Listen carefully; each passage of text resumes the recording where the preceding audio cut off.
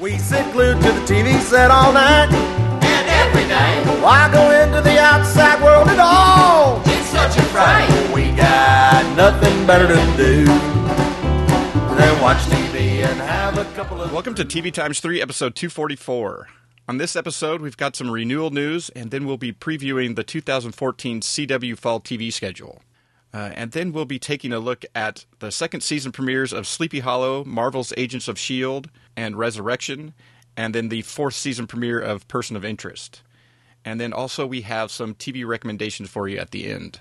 You can find the full show notes with start times for each segment at tvtimes3.com/244.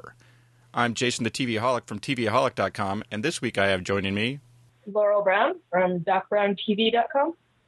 And Liz Henderson from Nice Girls TV and the fairytalesite.net. All right, thank you both for joining me. Thanks for having me. Thanks for being had. Oh, I've been had. Oh, boy. All right, we'll jump right in with a little bit of news. CBS announced that they have renewed Big Brother for a 17th and 18th season to play next summer and the summer following. And good for them, I guess, if you're a Big Brother fan. And there's more of it to come. It will never end. Those are some of the... I went to look to see, because it just said that for 2 more seasons. I was like, well, what seasons are they in? And I was like, wow, there's been that many of them? Because of Big Brother, I didn't recall it had been that long. But then I forgot that... didn't they used to do it sort of like Survivor? They were doing like 2 a year? Not necessarily, For a though. while? Well, in early 2002, I actually caught a documentary it was a retrospective on Big Brother shows around the world. So by 2002, they already had enough seasons to do that. Just saying. So maybe they have been. I don't know. It just seems like a really long time, because you lose track, because when you see like Survivor is on like season 28, and then you're like, oh well, it's actually only been around for 14 years, type of thing.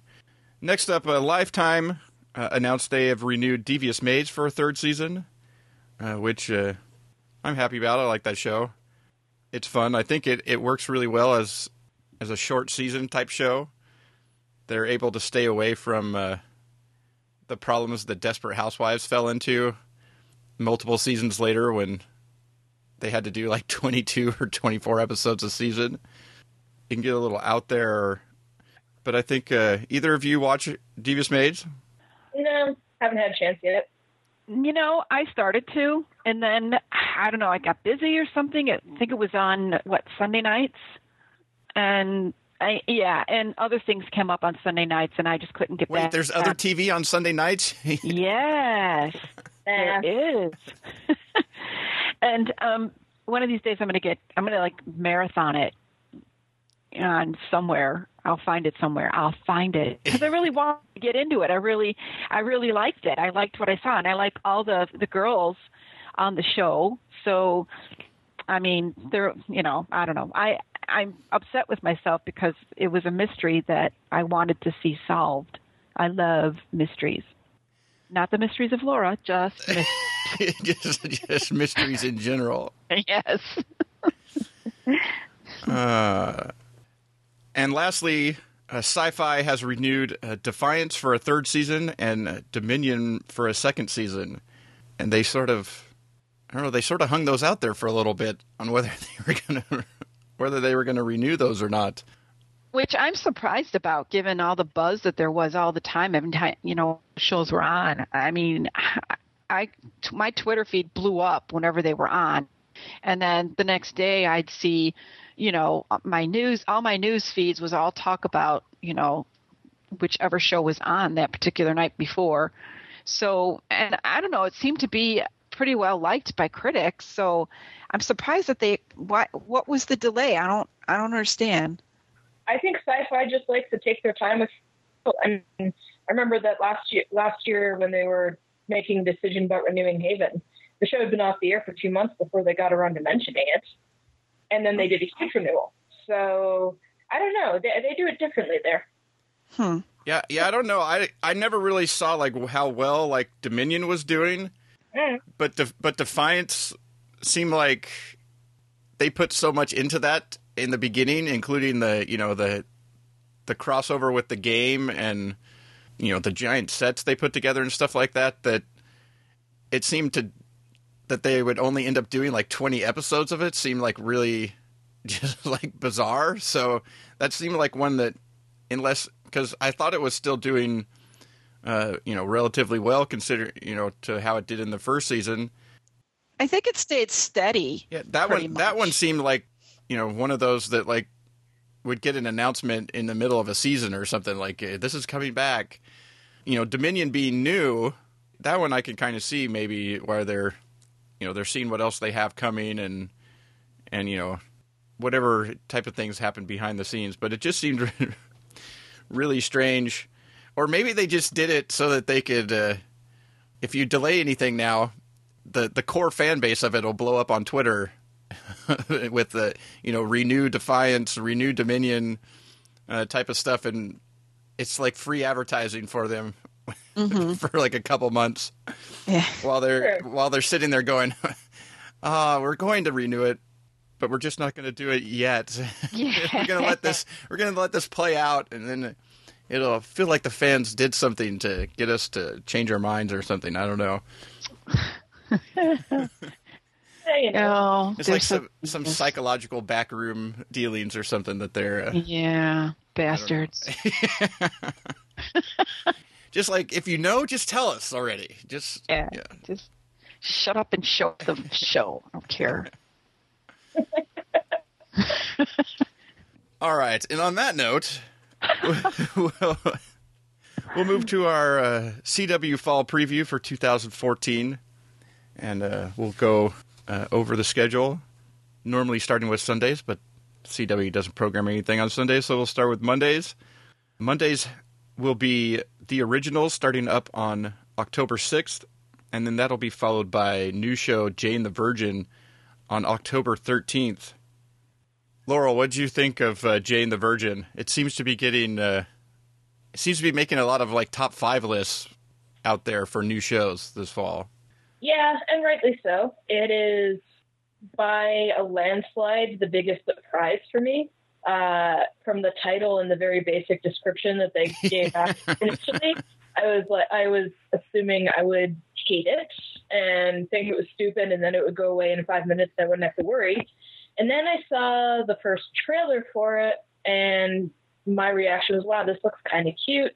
And then I watched it and fell in love with it and watched it a couple more times, and now I really want it to happen, like right now. It's like, give me some more episodes. Yeah, I really liked it.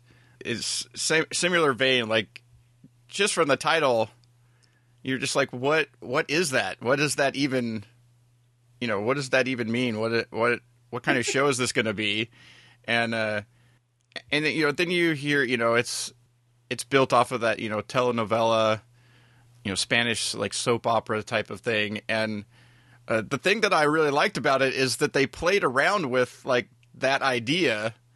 Is it sort of feels like that type of show because they're sort of presenting the show that way, but they're also having fun with that type of show within the show. And it had a lot of twists and turns, a lot of things that they set up.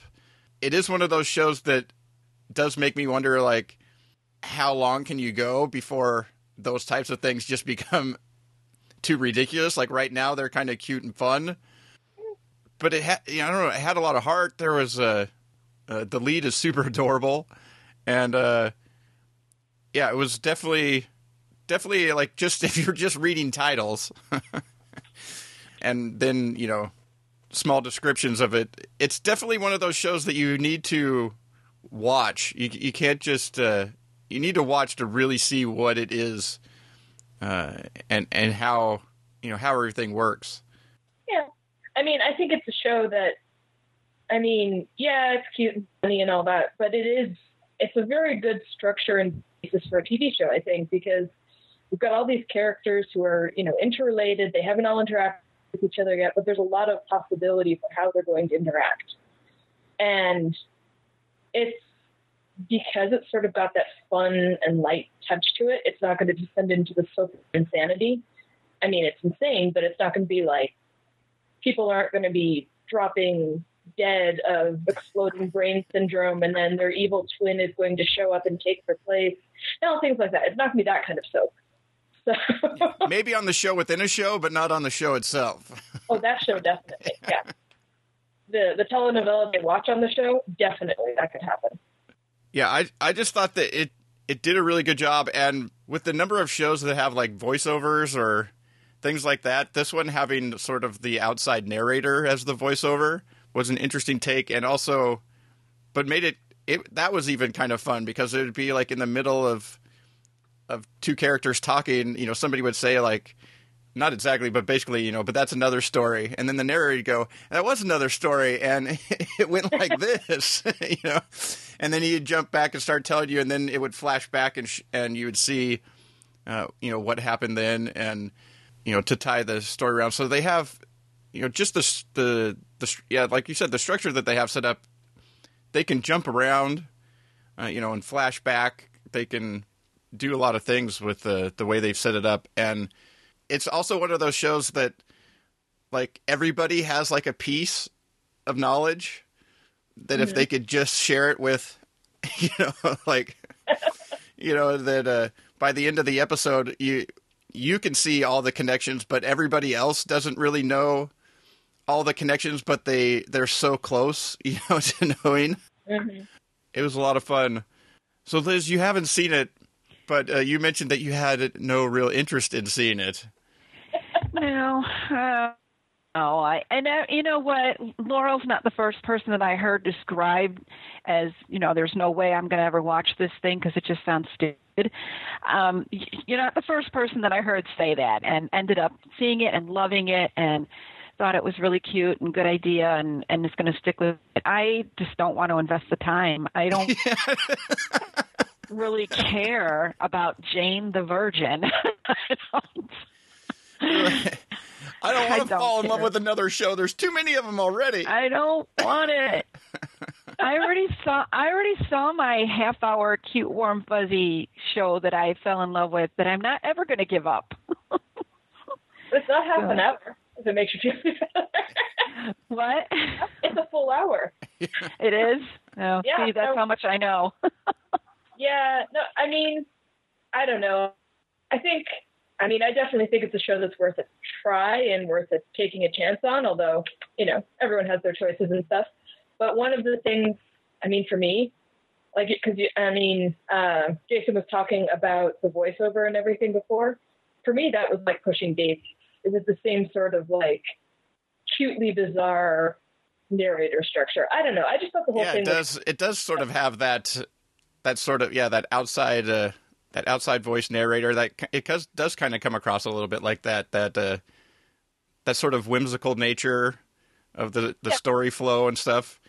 You know, nobody's coming back from the dead or anything, but everybody's allowed to touch each other. But other than that, well, you know, plus it's on Monday nights, and Monday nights are so loaded for me right now. There's no way I can't even record it. You need a bigger DVR. I got 3 in my house, you know, and everybody's got to watch something that's their favorite, and I can only do so much. Mondays is loaded for me, so there's just no way. That's fair. We'll move on to Tuesdays. Tuesdays will start with The Flash, starting up on October 7th, and then that'll be followed by, what is it, like the 10th season now? 11th season? Where are we at in Supernatural? I think it's 10. Yeah, the 10th season of Supernatural will also be starting up on October 7th. Or how will they kill Dean this time? Well, they don't need to kill him. I mean, they just killed him. They don't need to kill him again anytime soon. Yeah. I mean, he only needs to die once or twice a season. So... Yeah, because, you know, you got to give fair time to his brother. Exactly. I mean, they have to trade off who's going to die next. Yeah. And, I mean, Dean just died, so it's Sam's turn. Yeah. Mm-hmm. The alternating Death Brothers. That's pretty much. That's how they should just rename the series. Well, Liz, on the new show front, are you looking forward to The Flash? I am, very much so. I am so excited about that show. But I am a superhero geek, and a new one too, because I never thought it was in me. But I saw. I mean, I didn't see anything other than the trailers that they've put out, and just from what they've shown in there, I'm all over it. Yeah, that's me, The Flash. So, what'd you think about The Flash, Laurel? Being such a big Green Arrow fan. Yeah, I've been looking forward to The Flash since last December when they did the let's bring Barry Allen in for a couple of episodes thing. That's pretty much when I decided I was going to watch The Flash. Before they even made the pilot, that's when I decided to watch it. So it wasn't really a hard sell for me, and the pilot didn't disappoint. It's just, first of all, Barry Allen is completely adorable. And I want to, see him playing with puppies and saving the world and stuff. He's that kind of cute. And the shows, it's kind of nice, especially when you've got, the new shows like Gotham and Constantine that are good, but they're really, really super dark. And all of the superhero movies are getting as dark as it is possible to get. Flash is, happy. There's criminals and stuff, but he gets to save the world and the city, and he gets to have superpowers. And it's kind of nice that the show realizes that this is really cool. It's while it takes place in the same world as Arrow, the one thing that's different is sort of Barry Allen saves people during the day. Type of thing. It's not always dark out and everything. It does have a little bit, even though it's not like, it's not like a story about a kid who has had his father put away for his mother's murder, even though he doesn't believe that that's what happened, knows that didn't happen, and has had, a bit of a tough life in some situations growing up. That with that backstory, it's not like it's super, super, super happy, but just the tone of the show, it doesn't feel quite as, dark and brooding as Arrow, and that, there might be a few more quips and fun bits about it. It did seem that way. To me, it was, of all the new shows for network TV, it was my favorite pilot. To me, it was one of those shows that you're watching and you just sort of had a smile on your face the whole time. It was just enjoyable and fun, and you wanted to see, more of these characters and find out more about, what happened and how these people got their powers and all these things revolving around that, the mystery of what happened to his mother, all these things. They set up some really long-term things, like series-long story arcs, and then they set up some, more, like season-long things, and then just you'll be getting, sort of some of it will be a little bit bad guy of the week that they'll be tracking down, but it looks like they're going to it'll be more people with other types of abilities and stuff like that he's going to be going up against, so they can have fun with that. And then just some of the things that I've heard or, seen, the first 9 episodes of both this and Arrow with, they're going to have some minor crossovers and then a major crossover event around episode 7 or something. Mm-hmm. And then they're both going to end on their own, around episode 9 with their own sort of mid-season, early mid-season sort of finales. It just sounds really like the fall is going to be really good for comic fans, superhero fans. Now I have to get Arrow. Yeah, I think it should be off. That's really what it comes down to with these shows. They just look like they're going to be so awesome and so much fun. and everything like that. Like, I'm not sure if this is going to be deep, meaningful television on The Flash, but that's okay. It doesn't always have to be deep and meaningful. I'm interested to see if The Flash can become the first show on the CW to sort of break out. Could be. It's, above that. A really good week on the CW is if you hit maybe 4 million viewers or something like that. Yep. But, usually somewhere in the threes is where a lot of their, even Arrow and stuff like that top out at. I'm interested to see if something with name value, The Flash, that has, more name value, known out there among the general population than, something like Arrow did. And I'm wondering if it can get out there enough that maybe a few more people will actually find out where the CW is on there.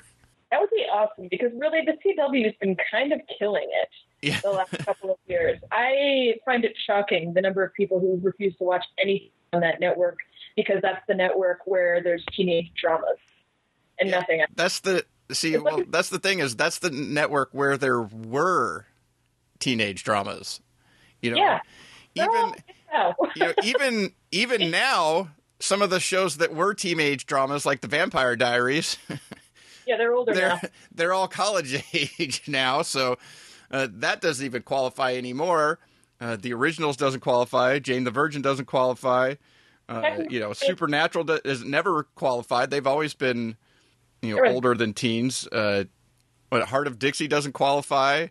There's the only thing that did qualify, they canceled with the Sex and the City prequel thing.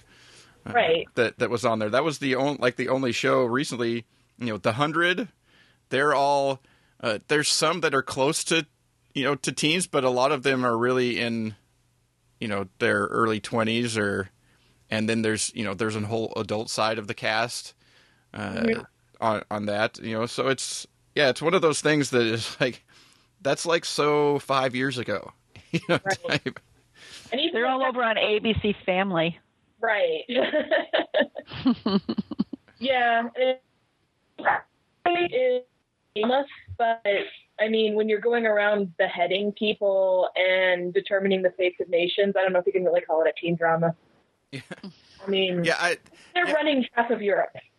They're busy teenagers. Yeah, Reign's the only show that really has sort of teenagers. Yep. That's the only one really. But yeah, that's a little more. But anyways, yeah, that's Tuesday. Wednesday will be Arrow, starting up on October 8th, and that'll be followed by The 100 as of October 22nd, which was one of the better new shows of last season. Yep. Liz, did you watch The 100? I watched the first couple episodes. Well, so you didn't really watch it long enough to see the full-on murder, death, war, genocide. No. Yeah. It went insane. But it's not like I didn't want to. That's another one of those shows that I just, guys, over the last 6 months, I moved to another state. And it's been crazy and it's been weird, and I haven't TV. What's that? This fall season is probably the most excited I've been in a long time, because I've actually kind of been out of it for a little while. So I'm actually excited to get back into it again. Good way to do it. Yeah. Well, the 100 is one to potentially catch up on, because the first season's only 13 episodes, and while I have to say the first couple episodes do have that little bit of while there's a lot of other interesting things happening, they do have a little bit more of that sort of teen drama-y thing, but they sort of grow out of that quickly, where there is that type of stuff. There's some love triangles and things like that going on, but that happens on pretty much every TV show. Right. But it doesn't become the focus. It's sort of things that are also happening amongst a much bigger problems that they're dealing with, both on the arc, where many of the adults still are, and their children on the ground. But yeah, that one was really good. And then Arrow as well. I think I think that's just a great night of TV for the CW right there. Arrow followed by the 100 is super intense night of TV, though.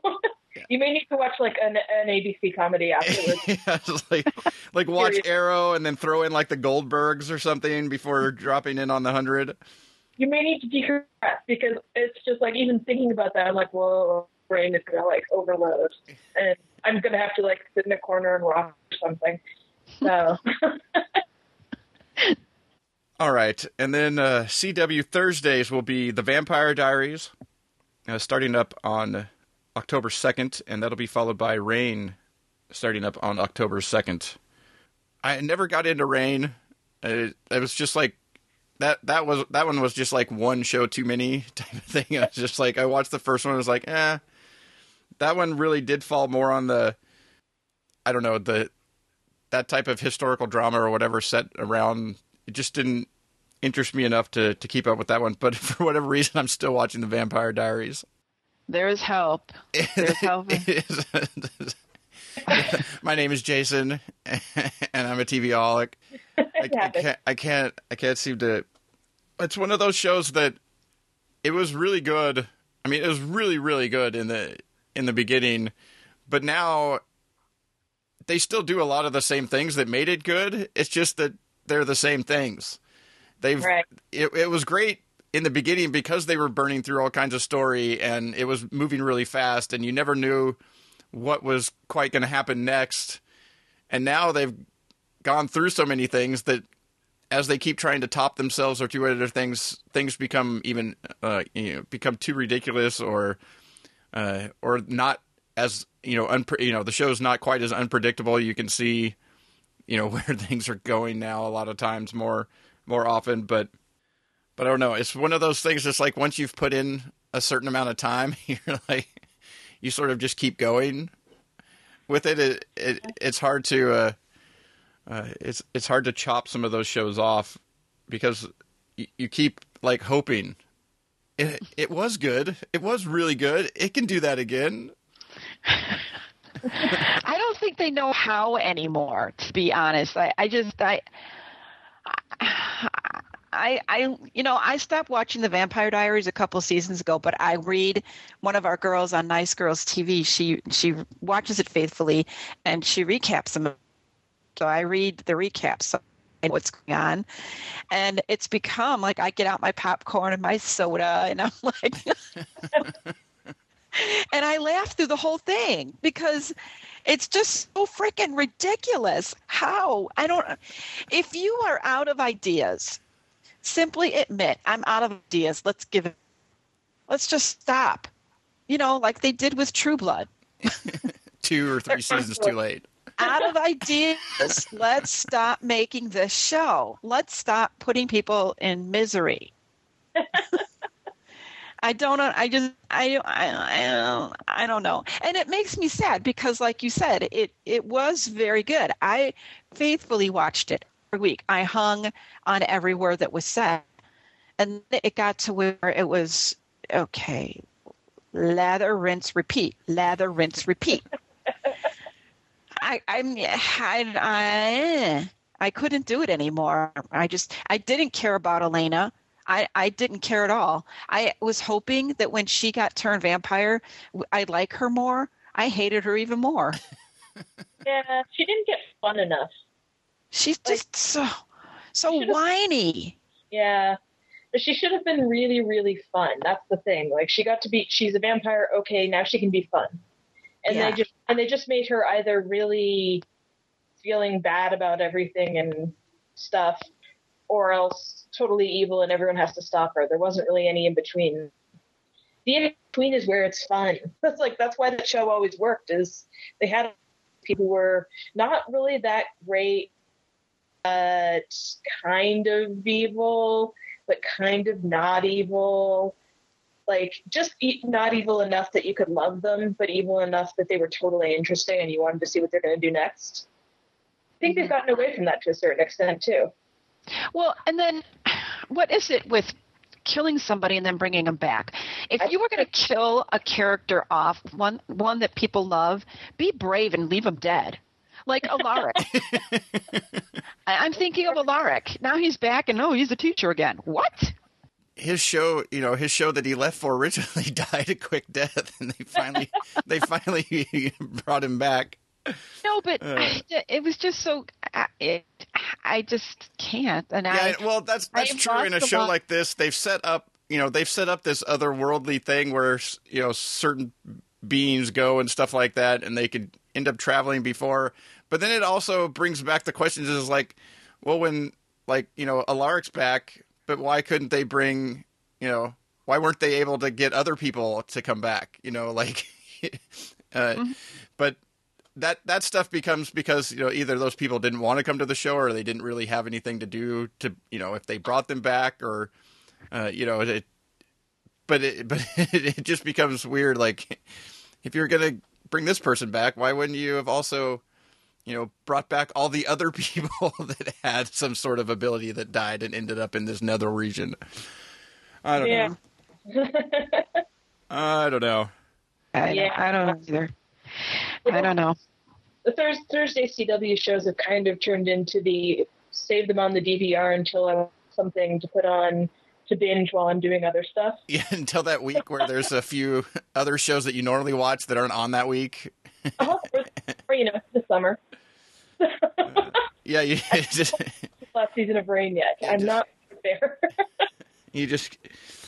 I actually have a couple seasons of things that got saved up over the last season that my plan was to watch them over the summer, and then I still didn't watch them.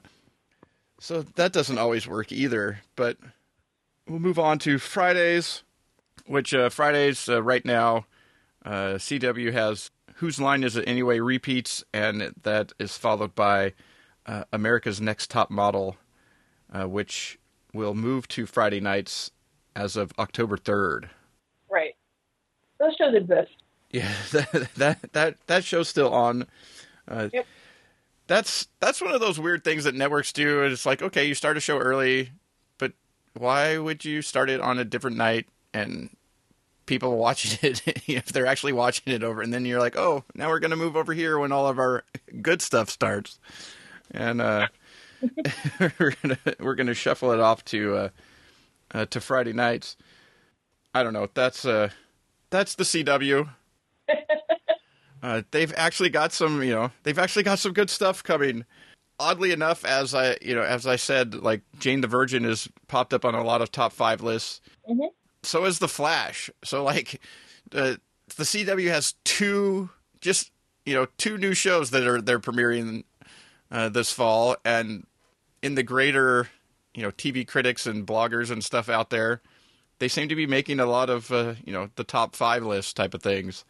That's kind of pretty interesting in itself, especially from, I don't know, what do you want to call it, like the upper echelon of TV critics to actually be saying something good about a show on the CW is kind of an interesting thing in and of itself. Yeah. Well, I mean, there's been an awful lot of reviews that have been along the lines of, wow, I might actually watch this, even if it is on the CW. Yeah, it can still exist and be a good show and can still be all right. I don't know. I'm not sure how good something has to be to actually get CW haters to watch the network, because it seems to need a lot. Yeah. Well, people still call The Good Wife the best drama on broadcast. Like that it doesn't even qualify, some of the best cable dramas. It doesn't meet those specifications or whatever it is that makes a cable, one of the top cable dramas. Where that they still get that caveat, and you're just like, no, The Good Wife is a good show, just in general. It's one of the best shows on TV. I think not just the best drama on network TV. It does make it complicated. People like edgy TV with lots of sex and swearing and violence, and that's what's popular right now, and that's what's on cable. Well, yes and no. It's like people do like that stuff, and people are watching that stuff, but yet a hit drama on cable still pales in comparison a lot of times with the number of people watching it to what is considered a crappy show on on broadcast. There's things like, The Walking Dead that, that get into the double-digit millions, but a lot of these shows, Breaking Bad didn't bust into those top numbers until its final episodes. Mad Men has never gotten those, if it hits 2 million, it's doing good. There's a lot of the upper echelon cable dramas, even these, the shows right now of like, that people are sort of touting, things like The Nick or Masters of Sex. There's not a lot of people actually watching those. Right. And so that's the thing I always find interesting is sometimes TV critics denigrate some of the stuff that's on network TV as not being challenging enough or not doing something interesting enough. Yet a lot of those shows that they tout as doing those things, nobody's watching them. So in comparison, I don't know. Not everything has to be. Some things can just be entertaining, which is the thing I most like in my TV shows is to actually be entertained by them. If I want real life drama, I'll just go about living my real life. And my real life drama is never as dramatic as cable series. I have yet to be attacked by zombies, and I'm not involved in any sex studies, and I'm not a turn-of-the-century surgeon with personal issues. I mean, my life is not that dramatic. I'm sorry. So sad. All right, that's our CW preview, and we'll move on to the primetime segment. And first up, Sleepy Hollow, Season 2, Episode 1, This is War. I'll start with you, Laurel. What did you think of Sleepy Hollow? Sleepy Hollow is awesome. It's just insane in the best possible way. I mean, they spent what percentage of the show was spent on a fake out? I mean, that thing went on for 10 minutes with them just going on and, breaking plans and doing stuff, this kind of stuff. And they're like, oh, wait, this was just a fake out so that the bad guy could get the information that he needs. And by the way, you're still stuck underground and she's still stuck in purgatory. Whoops. Yeah. That was amazing. Yeah. Well, it was that, they played on that, so many shows do time jumps, where they actually start you out, and then maybe jump back to show you how, you got to that point or whatever. And so I was watching it going, is this real? This seems a little off. There's something, this doesn't seem quite right. And then finally, they realized it too, that, but then, the whole thing of, I love how they blend in, historical events. Ichabod's been around everybody cool from the past. And he hates Benjamin Franklin. That was the best part. He's close to George Washington. He was basically Ben Franklin's intern for a little bit. Lots of cool stuff. They just have a lot of fun with that type of stuff. But even with all that craziness, I think the thing is that the show takes it seriously and the characters take it seriously, and the characters are very well developed. And it's almost doesn't matter what's going on around them. You want to see how Abby and Ichabod are going to interact and deal with, whatever. And if they weren't as good at characters and as, written as well and acted as well, then the show would not be, it would just be weird. They would just be a bunch of weird stuff, weird mystery, because some of the times all that stuff almost doesn't even matter. There's a fight scene in the next episode that is so awesome, but yet so crazy. Mm-hmm. Sounds about right. But yet in the world of this show and the other things they've got going on, you totally buy it, and you just want to see what Abby and Ichabod are going to get up to next while trying to save, the world from the coming apocalypse. What do you think, Liz? I loved it. I thought it was hilarious that Ichabod hated Franklin so much. He just couldn't random. It was so funny.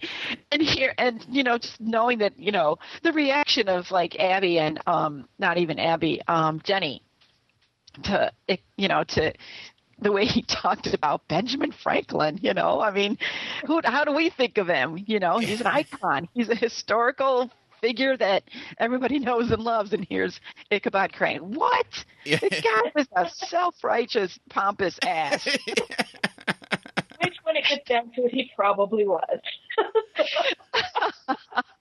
Yeah, that was. It just made me laugh so much. I loved it. It's just, and I loved that some of the things that fans are like, you need to put a gun in Ichabod's hand, put him behind the wheel of a car, and they kind of do that a little bit, and he boffs it all up because he doesn't know what he's doing, Well, that was fun in the opening too, where you were just like, she's like, remember what we've been, all the training we've been doing. He's got his crossbow, and they're going in and they're clearing the place, and that was all. They did a lot of fun stuff with that, and then also like he figures that out enough to like ram a van through or in to save Jenny, but has no idea how to get it back out of. Push it on the dashboard as if he could get what's her name from OnStar back again. Yeah. Yes. Help me.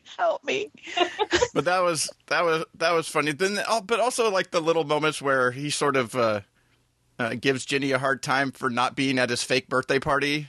In the dream world, and they just the only thing I'm not liking so much is like the new sheriff in town, because it's like we did that last season.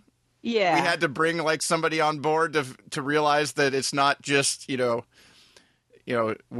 she's good at dealing with cartel violence and drug traffickers and whatnot, and so she's been brought in to figure out what's going on, and you're just like, are we going to do that again, where we have to we're keeping it secret from this person, but you keep having to do all these weird things and then trying to explain them, and how long before she like finally sees something. Right. Right. Because it's going to happen. I mean, the pilot episode had a headless machine gunning, horseman on Main Street. Is like, how has nobody heard about this? Well, it's Westchester County. They get is Westchester? I don't know. It's somewhere in suburban New York. They get very, they're oriented towards. They've got the city at the doorsteps, and they're used to things being a little bit crazy, a little far away. They ignore it. I don't know. That's as close as I've come up with any. We can come up with some more thoughts on alternate explanations for weird things once we talk about resurrection in a little bit. Well, here's the thing that I have to question, though, and I'm really disappointed. The actress that plays Katrina, I'm sorry I forget her name right now, but I really like her a lot. And in a whole season, she was in purgatory. And now she gets out at the end of this only to go back. So what? Are we going to have another season of Katrina in purgatory? I hope. I'm kind of over it. I really wanted her out and like working alongside Ichabod. She can't really. That's the weird thing. If she gets out, we're her place, because she's out. She's not. She's back in there with what's his name. She's out there just hanging out. She's out of purgatory, but she's just under the control of the alternate head or headless horseman, depending on whatever magical spell or potion you're under that you can see his head. They're actually out and about somewhere, because he got her out at the end of last time, but that left Abby in. Well, I saw that, but I thought that I don't know, for some reason I thought she was back. It doesn't matter. She's still captive. Yeah. True. It doesn't matter. She's still nowhere. Right. She's still, now she's tied to a chair, having to, look at, whatever. Well, yeah. Spoiler alert: you're not going to be happy with next week's episode or tonight's. I'm probably not, but it's just a little thing. All the other stuff is so good. It's kind of glosses over all the. And I hope they do something better with it. It's still early days. I get it, and I thought it was kind of cheesy how they, were able to allow her to see, the headless's head. Yeah. Like as a whole person, it was kind of cheesy, but what else were they going to do? Yeah, because otherwise you got to have the headless guy walking around all the time, and she's talking to an empty space. Yeah, that's either a special effect or an actual guy walking around in a headless costume. Yeah, it's Very weird. It's weird, but it's Sleepy Hollow, so who cares? Pretty much. These are the same guys that wrote Fringe, so I'm on board. There's a few little things here and there but for the most part, it's just fun to watch. Yeah, and it's entertaining. But it's another show that kind of moves at a pace. And while there might be like the crisis of the week, they all play into the bigger story. So It is, they keep pushing, each thing sort of pushes everything forward. So there's always like forward momentum. You don't feel like you're just, that they're just solving the weird thing of the week for just because that's the weird thing this week. Yeah. So they do a good job of tying it into the overall stuff. But yeah, that's Sleepy Hollow. And we'll move on to Marvel's Agents of S.H.I.E.L.D. Season 2, Episode 1. Shadows. Liz, what did you think of the second season premiere of S.H.I.E.L.D.? This is a show I watched literally on the edge of my seat, and I'm just so excited about every scene because I'm in love with this show, and they do such a good job of pleasing. I think they do a good job pleasing the comic book fans in some of the things that, like a certain shot of one of the characters, or a certain line that was said. And, I really like this, the premiere. I think that it set up the rest of the season really well as far as, what's going to become of, everybody. Just Coulson is director now, right? Yeah. Director Coulson. So he's going to handle it. Plus he's got stuff going on in his head. What's going to happen with Skye? They kind of touched on that too. What is she? Her lineage. What's that going to do? It's her. And Fitz, the heart wrencher. Fitz. Are they seriously going to keep him there like that? Where's Simmons?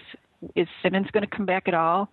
Just all these things that I don't know. They said really well. I'm gonna keep watching until the show ends, and it just brings out the geek in me. And I have to admit, I watch this show while I'm on Twitter because I follow all the actors from the show on Twitter, and I think it adds to the show. I often have to watch it again because because they are so freaking funny. They are so hilarious. Sometimes I think they're more entertaining than the show. but no, it's they just add an extra spice. That's all. I loved it. It was great. What'd you think, Laurel? I really liked it. I mean, I have to admit, S.H.I.E.L.D. was one of those shows that I watched when it first came out, and then I kind of let it back up on my DVR a bit, and then my DVR died, so I lost all of the backed up episodes. And then when I got a new DVR, I didn't really start watching it again. And so I only did start watching it again when someone told me that the last quarter or third or whatever of the season was really, really good. I started watching it again, starting with, the movie influx and all the Hydra stuff and all that. And yeah, it was really good. So I was quite excited about it. So I was not, I like the show, but I'm not quite on the devotion train like some people are. So Sort of when I think if I went into this a little more skeptical, the show had for me a lot of ups and downs and things. And overall, I really liked it. I did like the whole new. I like that they have something to do this season. Like they actually have definable enemies and danger and all this. Like where it's like it's really definite that they do stuff, and they've got all these problems. I mean, the whole Fitz thing was really, and first of all, it's well done. Beyond all, like that was one of the best. Person isn't really their favorite scene in a long time. I did not catch it like one bit watching that. I completely and totally thought she was really there until they said she wasn't. Yeah. That was so brilliantly done. Yeah, because you were like, even when she was like, putting her hand on his shoulder and stuff like that, and you're like, you thought it might be, you're like, that seems a little weird, but yet, he's not doing all that well. So maybe she's, a little more, and they didn't have too many other scenes where there was somebody else for you to realize that they never addressed her. Right. And so, yeah, they, the sixth sense of it all worked pretty well. Yeah. And left them in an interesting, interesting spot of like how long, are they going to find something that'll, help him get better or what's all going to happen there. But on the other side, it's giving him something interesting to, to play. I like a lot of the setup. I like the opening and how they tied it in with, Agent Carter and, something that they had found way back when. I like that they put a face to the potential major bad guy of the season because they weren't waiting for a movie, before they could really. I still think they could have put a face to the bad guy without revealing that he was Hydra, last season. But yet they've put a face to the potential overall bad guy. They've got other problems and things. The thing that bothers me most, even within this though, is the whole A-team of it all.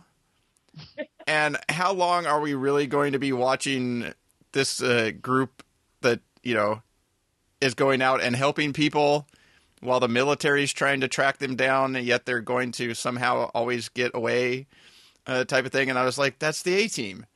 I don't want to watch Colonel Decker tracking down the A-team week after week necessarily, especially after this first episode, in which I get a little bit while he would be, wanting to track people down at first, but then when they offer to help and then turn out to be correct, to still be like, we're going to track all these people down, it just really bothers me. Yeah, they have to give that more of a reason to substantiate that. I don't get his reasoning for tracking down. I get his initial reasoning of trying to figure out who was good or bad within the organization, and trying to track down Hydra and the bad people that were within S.H.I.E.L.D. But not everybody. But the whole idea that like everybody within S.H.I.E.L.D. was bad is ridiculous. But then his whole, like, he's been promoted. He's been promoted to like brigadier general, so like he can't go any higher, really. So like I don't even get like what his motivation is for like continuing, to be out there and stuff. Like he already got, he already went from being basically Colonel Decker to to the general. So that whole aspect of the show, I'm not really looking forward to. But the other things that they have set up, like what is the code stuff or whatever that that Coulson's been writing on the wall, and all that type of some of those other mysteries and the idea of going out and them actually tracking down all these different Hydra cells, and then also the idea of the story of rebuilding S.H.I.E.L.D. Leading up to wherever S.H.I.E.L.D. will be as part of the next Avengers movie. There's got to be a story leading up to that. I think could be interesting. The one question I had for both of you is, what did you think about the sort of Hannibal Lecter of Ward as being behind bars and helping? They need to get him out of the sub basement or whatever dungeon he's in really soon. I liked it when he was. I mean, I really liked Ford once he turned evil. I want him to go like crazy now. So yeah, I think it's like he's either needed to like stay completely evil or whatever, but they seem to be trying to redeem him by he's now, once he was caught and has realized everything, he tried to kill himself twice, and they seem to be trying to. I just see there's going to be a future episode where the only way they can solve it is to let him out to go on the mission. and then we'll see, I guess, whether he really is going to help them out or try and get away or all that type of stuff. I don't know. It just that's I don't know. They sort of telegraphed that what looked like was going to happen there. But to me, he doesn't feel like a redeemable character. He's the one that did that to Fitz. He's the one that killed multiple agents and did some really bad things once he knew what his mentor was actually up to. I get it on some level of his, this guy got him and trained him and saved him from, the life that he was heading down. And, he's become this top agent and, would do whatever. But then when he find out that guy was crazy and was really just out to try and save his own life and all of this, all the stuff that had been going on and all the stuff that he'd been doing, but then he still kept doing it. That to me, like, pushed him over the point of, even if he's like really, really sorry now and tried to off himself, I'm not quite like, yeah, let's bring him back on the team at some point. I'm not sure if I'll ever be able to get my head around that if that's the direction they're going. Yeah, I don't know. How much do they expect us to be able to trust him now? True. Yeah, I mean, I think personally, if I want him out of the dungeon, I don't think this is me redeemed or anything like that. I want him to be out of the dungeon, like in shackles or in like the Hannibal Lecter, like movable straight jacket mask chair or something like that. Just because, I mean, I just like him talking to people and not wasting away in a dungeon somewhere. So, but yeah, he's definitely got a lot of work to do if he wants to ever be redeemed. He's certainly not close. There was just a couple of aspects of the show that kind of, I was like, really, is that really where that you're going to go? That, and are we really going to, like, how long are they going to be fugitives on the run while trying to, rebuild S.H.I.E.L.D.?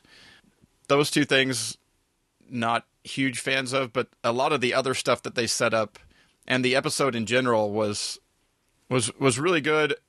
But it played a lot like the original pilot, which was really good. You had like a super powered being, or somebody with abilities in the episode, which always makes the episodes a little more interesting and stuff. But it seems like with some of the things that they set up that they can go forward with, like you said, an actual purpose as they move forward, where last season they were put together as this team, and while there seemed to be these bigger things out there, they never seemed to focus on any of those. It always seemed like it was just week to week they were doing something.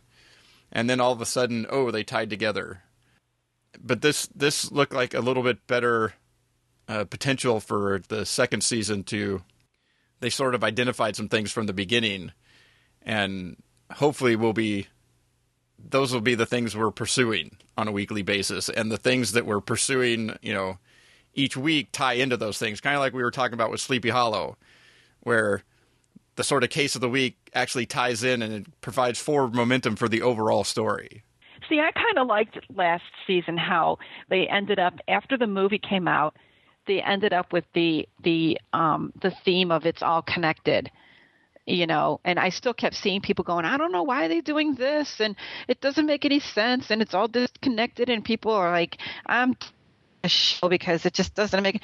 But nobody paid attention to how everybody, the showrunners, the actors, everybody was saying it's all connected. Just stay with us. Yeah, but that was the problem though. They could have done a better job of doing things. Like the clairvoyant could have been without the reveal of who the clairvoyant was.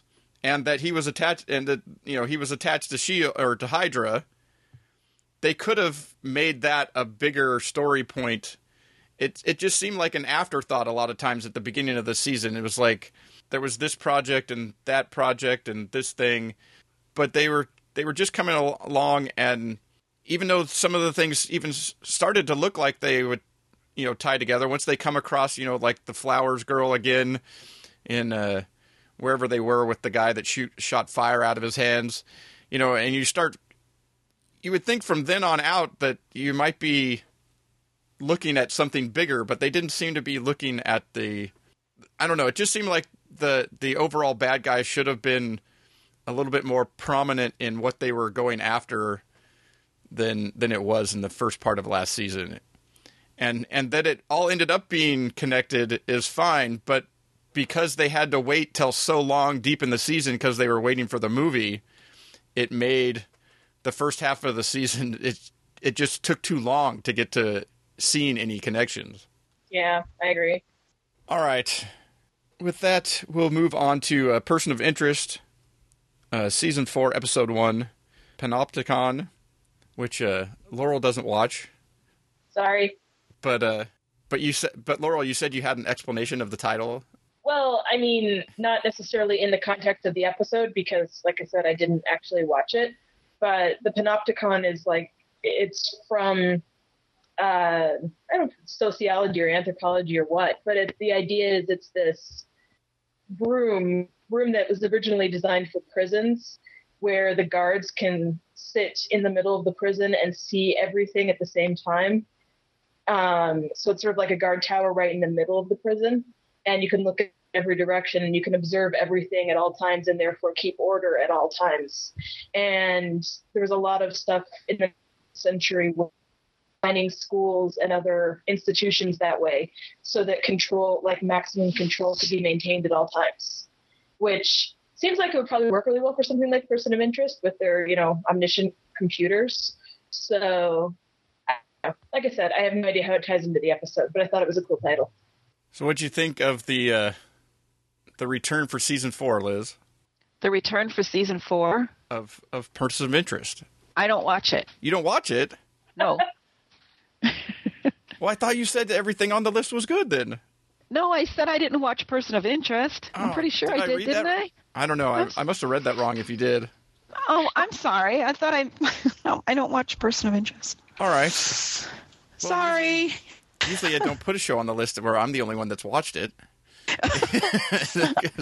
That doesn't make for much of a conversation. But I'll just say real quick that I thought it was pretty good, considering where they left everybody at the end of last season with, the new sort of like bigger, badder, sort of omniscient computer system out there, controlled by sort of the bad guys, where they've created a situation where it can't find them as of right now, as long as they sort of kind of just maintain normal lives.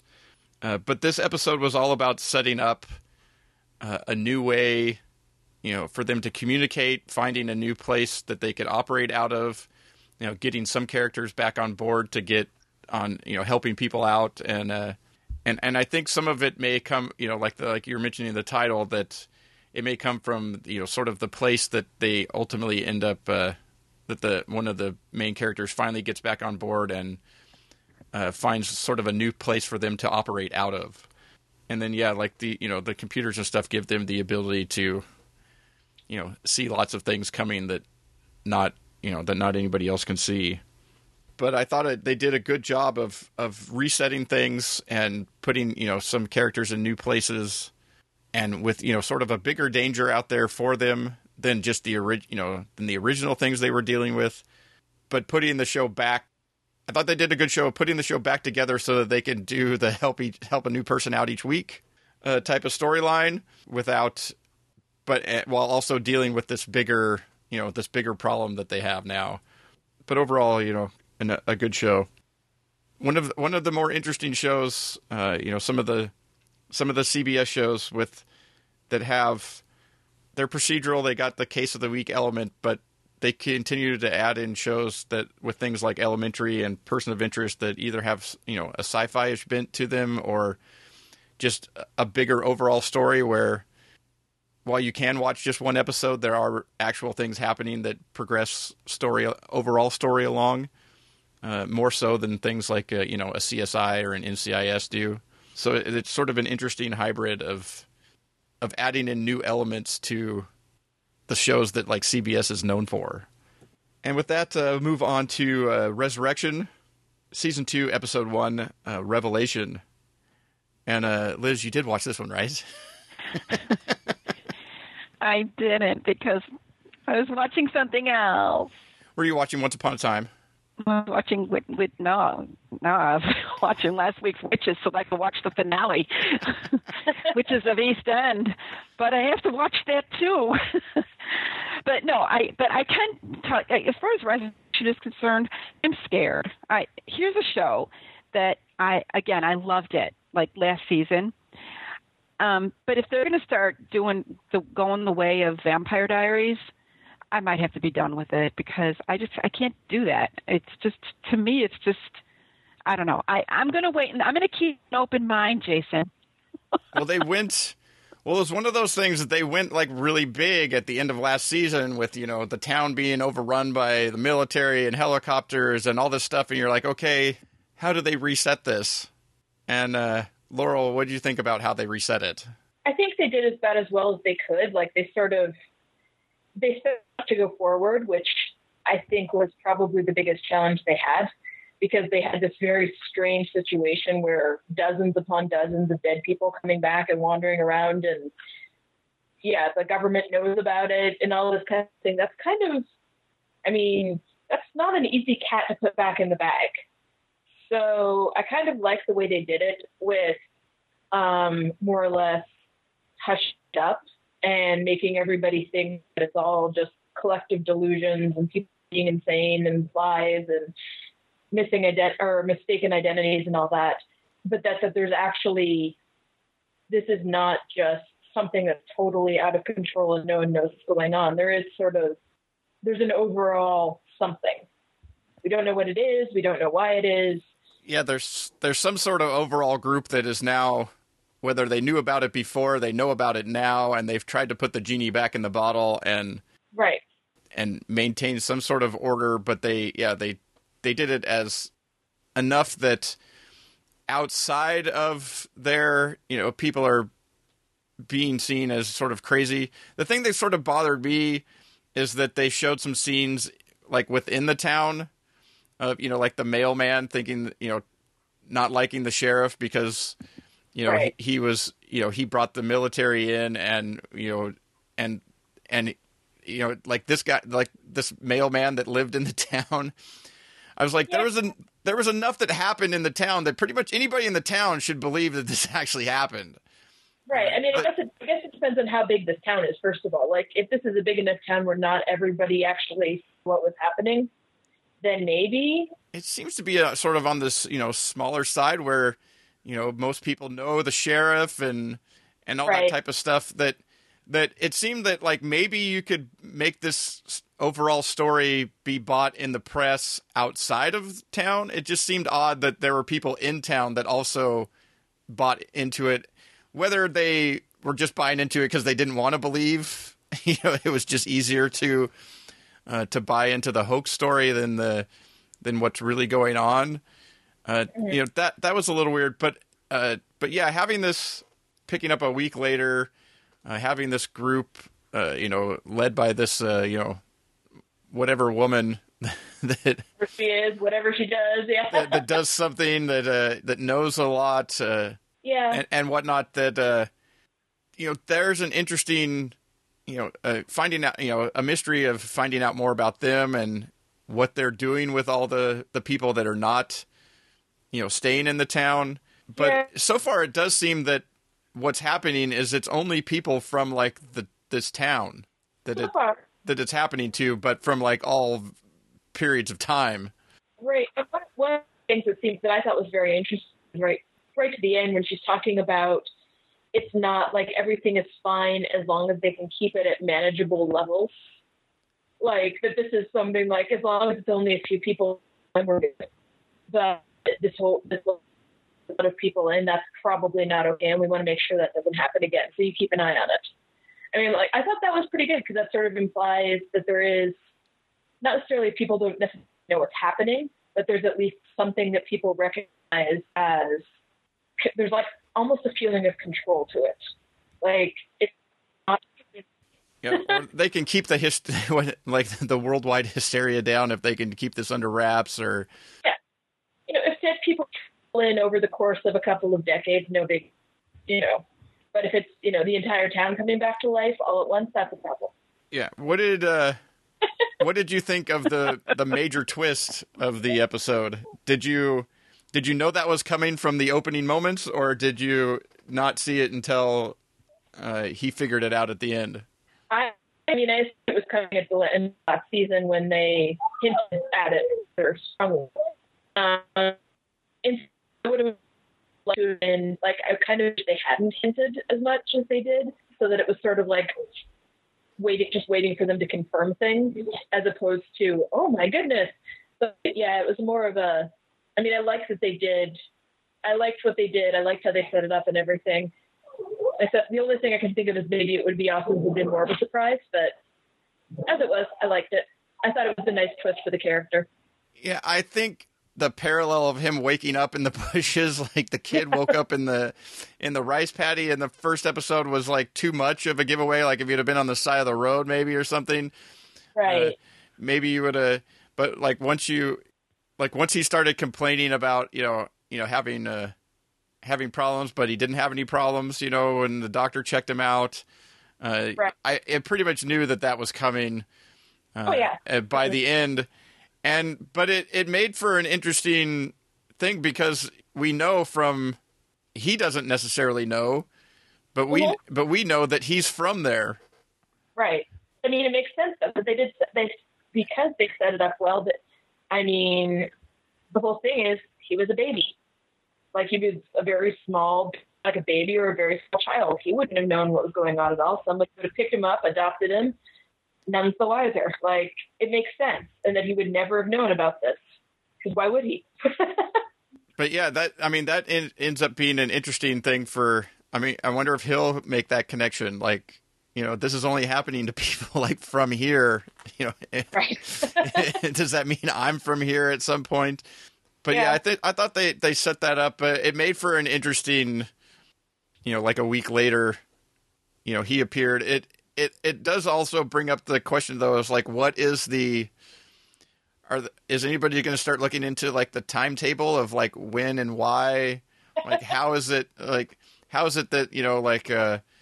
the mom shows up and it's been, decades, same as like when the son showed up, but yet other people have showed up in much shorter times. He showed up just like a week after, all these things. Well, the week after thing, a part of it is, I think, once they're back, they're back. Like, it's not like, it was like the thing with the old girlfriend who committed suicide, the minister's former girlfriend. Like, she got killed and then she was like back. Yeah. Like, it wasn't like they had to wait another 10 years for her to. She was back. And I think that's part of it, is like, once they're back, it's not like the same time frame anymore. So, but yeah, in the preview for next week, they did hint that there were going to be, wait, this has happened before, we just didn't know about it. Whoops. Yeah, overall, I thought they did pretty much the best they could do, because they sort of like went big fast. Like, with such a short season last season, right. For, only like, 8 episodes in, to all of a sudden go to tons of people are coming back and the military's surrounding the town and all this stuff. And then, that's a big genie to put back in the bottle. Right. And so I guess giving this, bringing out this secret group that